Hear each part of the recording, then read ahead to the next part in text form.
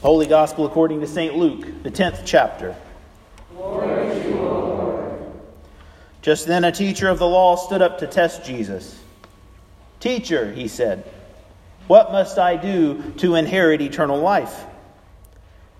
Jesus said to him, "What is written in the law? What do you read there?" He answered, "You shall love the Lord your God with all your heart, and with all your soul, and with all your strength, and with all your mind. And you shall love your neighbor as yourself." Jesus said to him, "You have given the right answer. Do this and you shall live." But wanting to justify himself, he asked Jesus, "And who is my neighbor?" Jesus replied, "A man was going down from Jerusalem to Jericho and fell into the hands of robbers who stripped him, beat him, and went away, leaving him half dead. Now by chance a priest was going down the road, and when he saw him, he passed by on the other side. So likewise a Levite, when he came to the place and saw him, passed by on the other side. But a Samaritan, while traveling, came near him, and when he saw him, he was moved with pity. He went to him, bandaged his wounds, having poured oil and wine on them. Then he put him on his own animal, brought him to an inn, and took care of him. The next day he took out 2 denarii, gave them to the innkeeper, and said, 'Take care of him, and when I come back I will repay you whatever more you spend.' Which of these 3, do you think, was a neighbor to the man who fell into the hands of the robbers?" He said, "The one who showed him mercy." Jesus said to him, "Go and do likewise." This is the gospel of our Lord. Praise to you, Lord Christ. Please be seated. And at this time I invite all the young and young at heart forward for a special message.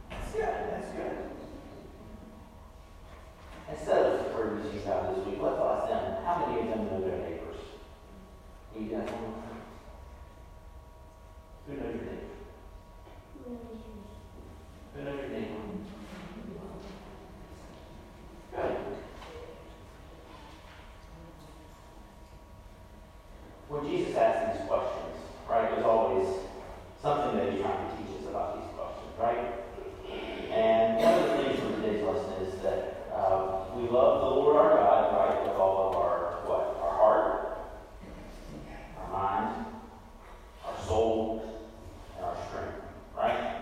You know with me? Our heart, our mind, our soul, and our strength, right? And there's another piece to that. Do you know what that is?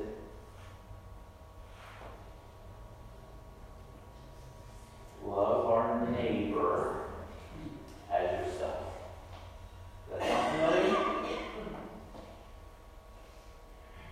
Maybe? It's alright, you just got back to me. So if we're supposed to love God with everything that we are, right? That's a lot of stuff. Our heart and our mind and our soul and our strength. And to love our neighbor like we love ourselves. That's a lot of love, isn't it? Is it always easy to love our neighbor?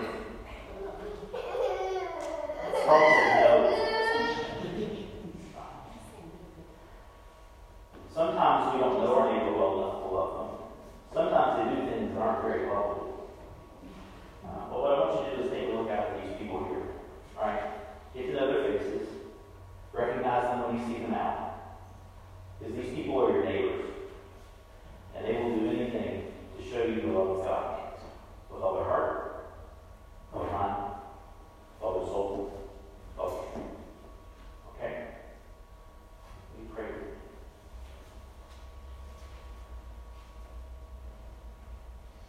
God, thank you for giving us neighbors and one another to love, to laugh with, and to share your blessings.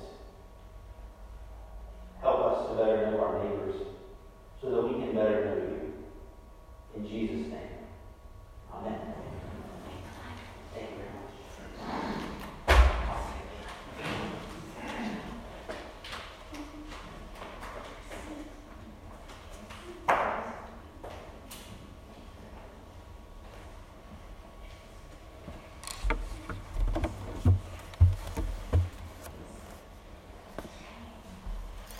Will you pray with me?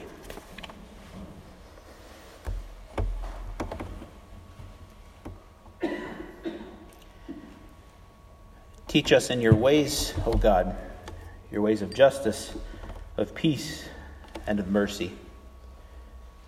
May your word be close to us in our mouth and on our hearts for us to observe, to grow, and to share with a world that needs to know your presence. Strengthen us in all these things, in all the things of our hearts, which we lift before you in the name of the Father, and of the Son, and of the Holy Spirit. Amen.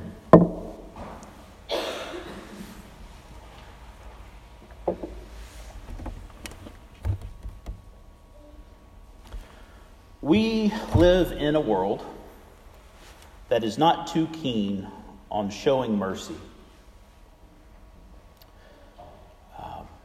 From political debates to reality shows to conversations about women's soccer celebrations, people climbing on top of blast furnaces and ruining a family's plans for the weekend. Our daily feed and our daily conversation is filled with cutthroat critiques and stories of manipulation and greed and exploitation. And all of those things color our perception of the world and of the people that we encounter. Such an observation makes it easy to see everything glass half empty and walk away with the conviction that we ourselves should show no mercy because we know that no one will give us the same courtesy. And in many ways, our perception is everything. It influences our understanding of history, of the things that make us who we are today. Our perception influences the way that we think that the world works and our opinion on everything from our government to our favorite sports teams to the people who live across the street from us. We have our own perception of good and evil, of right and wrong. We even have our own perception of who God is and what God does for us and the mission that God calls us to participate in as part of the church. But there are also moments in our life when we find ourselves caught off guard by our own presumptions, our own perceptions of the world, because the world meets us face to face with something that shakes us to our core and turns the table on the way that we see things, causing us to question everything that we thought we ever knew.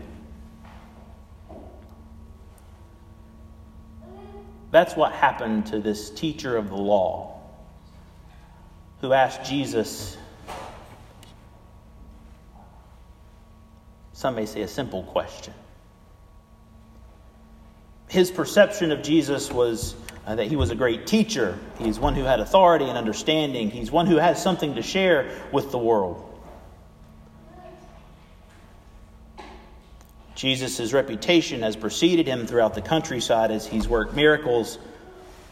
And this lawyer, wanting to find out just who this Jesus character really is, asks a question that will determine if Jesus is really worthy of his reputation.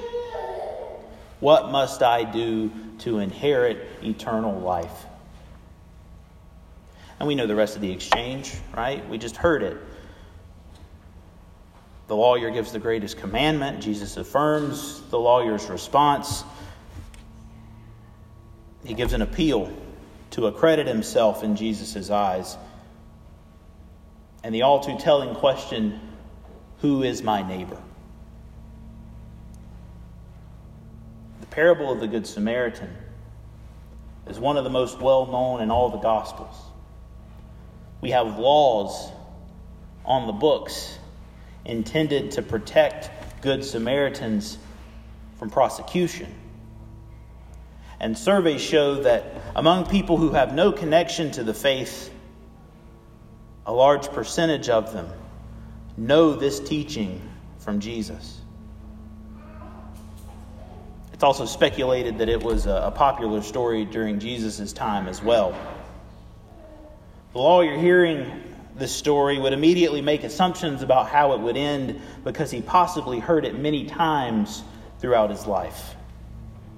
It would be familiar to him that a priest and a Levite, the caretakers of the worship, traditions, and teachings of Israel, would both pass by this beaten traveler. The expected outcome is that a bar mitzvah, a good son or daughter of the covenant, a faithful Jew who understood the law's importance and its practical application, would be the one who stops to help.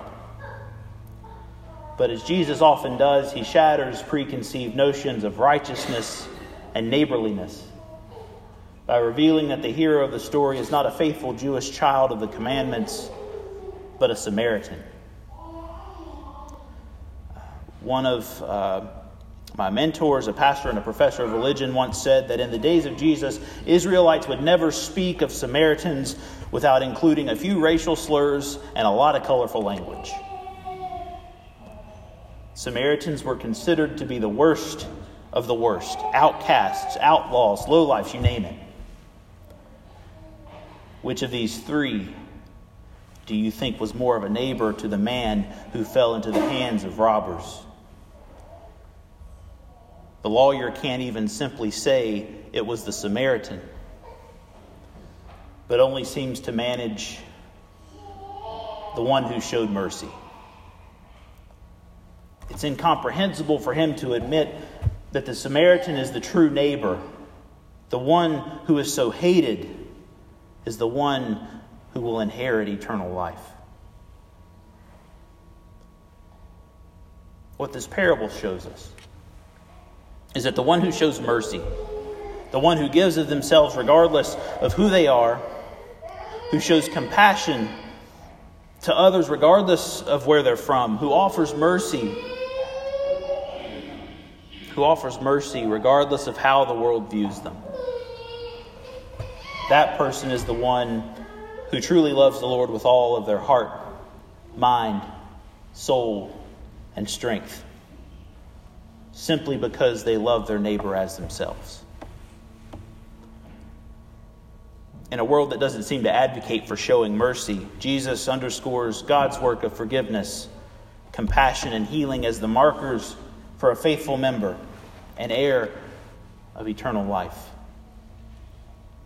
And so we ask ourselves the question, I'm sure regularly, what must we do to inherit these things? We know that Jesus has already secured our destiny through his resurrection and sealed us in the promise of eternal life through the gift of baptism. And we trust in it, knowing that we can never do anything to earn it for ourselves, but also knowing that to live into that inheritance, to show the world that God lives through us in Jesus, we know that we're called to share in God's mission of showing mercy and compassion to this world that is so desperately in need of it. Because to show compassion and mercy is to participate in God's love, God's healing, and God's desire for all creation. To care for our neighbors, to show love to those who are in need, is to share God's presence with the world.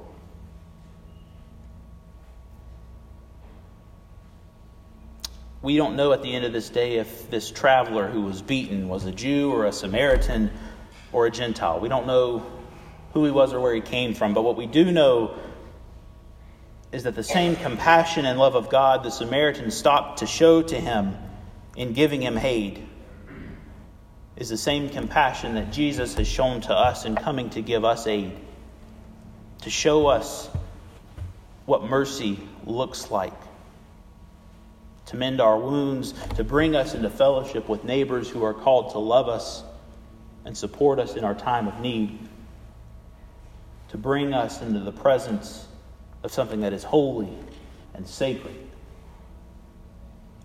And so when we hear these familiar stories of travelers and priests, of Levites and Samaritans, it's easy to perceive ourselves taking on particular roles in the story.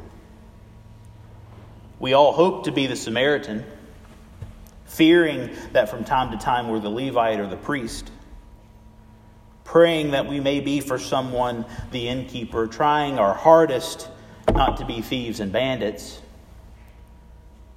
but feeling at times that we may actually be the traveler, beaten and stranded along the side of a road, wishing that someone would stop just to lend a hand.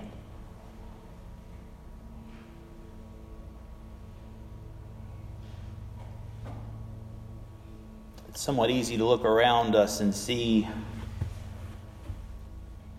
an overwhelming amount of opportunities to show mercy to a neighbor. There's an ongoing conversation in our country about detention centers holding a vast number of people captive whose only recorded crime is that they wanted to make their lives better for themselves and for their families. Locally, there are countless agencies and stories available to us that speak to the truth that our neighbors are in need of some mercy and freedom from cycles of addiction and despair and abuse. And that can be overwhelming. But I also want to highlight that many of you are already caretakers of family members. Parents, spouses, children, extended family and friends. And in that work, a work that goes unseen by so many, I want you to know that you aren't just fulfilling an obligation. You're sharing and showing mercy in a way that many have outright refused. Take heart that through you and through your work, God's love is being shown to this world and changing the world's perception about who God is and what God does for us. The world that we live in may not be one where we find mercy very often, but we know deep down that everyone needs it, including ourselves. Everyone needs mercy, everyone needs healing, everyone needs God's justice through the peace of the Holy Spirit. And everyone needs the church to be their neighbor as we live and breathe in this world.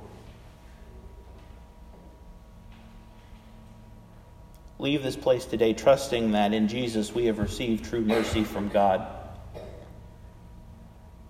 that we've been forgiven when we don't deserve it, that we're protected when we deny that we need it, and we're freed from the evils of this world in such a way that we can begin to call our enemies neighbor and friend. Know that in Jesus we have more than just a good Samaritan, but a Savior who loves us and would go to a cross to show it.